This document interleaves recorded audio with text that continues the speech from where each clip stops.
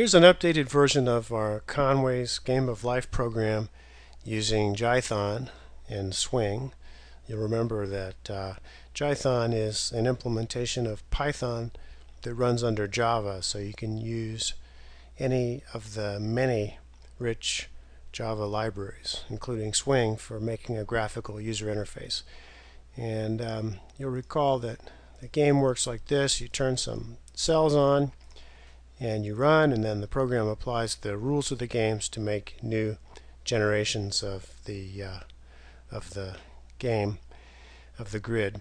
And so you can see there's an improvement here. This used to be a grid made up of checkboxes, which looked kind of bad. So since I've replaced that with a grid made of JToggle buttons, and normally they're rectangular, but I've overridden some things to make them square.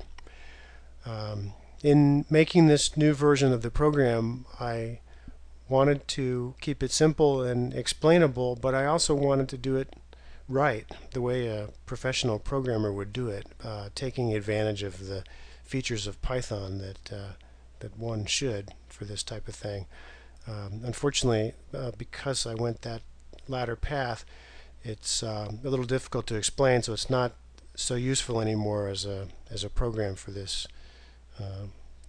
young programmer's podcast. So take a look at it if you're interested. But some of the things that make it a little bit more complicated are, for example, there's this method here, do for all cells, and you pass it a function. So many of you aren't aware that you can pass functions around to other functions in Python, which is kind of a difficult thing if you're not familiar with it. So that's one thing that's kind of complicated about it. The other is the use of these lambda functions, which makes a function right in line here. You don't have to say def and the name of the function. You can actually build one right here when you need to use it. So there are two files here still, LifeGame and grid mutator. This is the logic for changing the grid from one generation to the next. So I'll leave it at that, and if you're still interested in this, take a look at the code, and then we'll switch to some easier things for a while.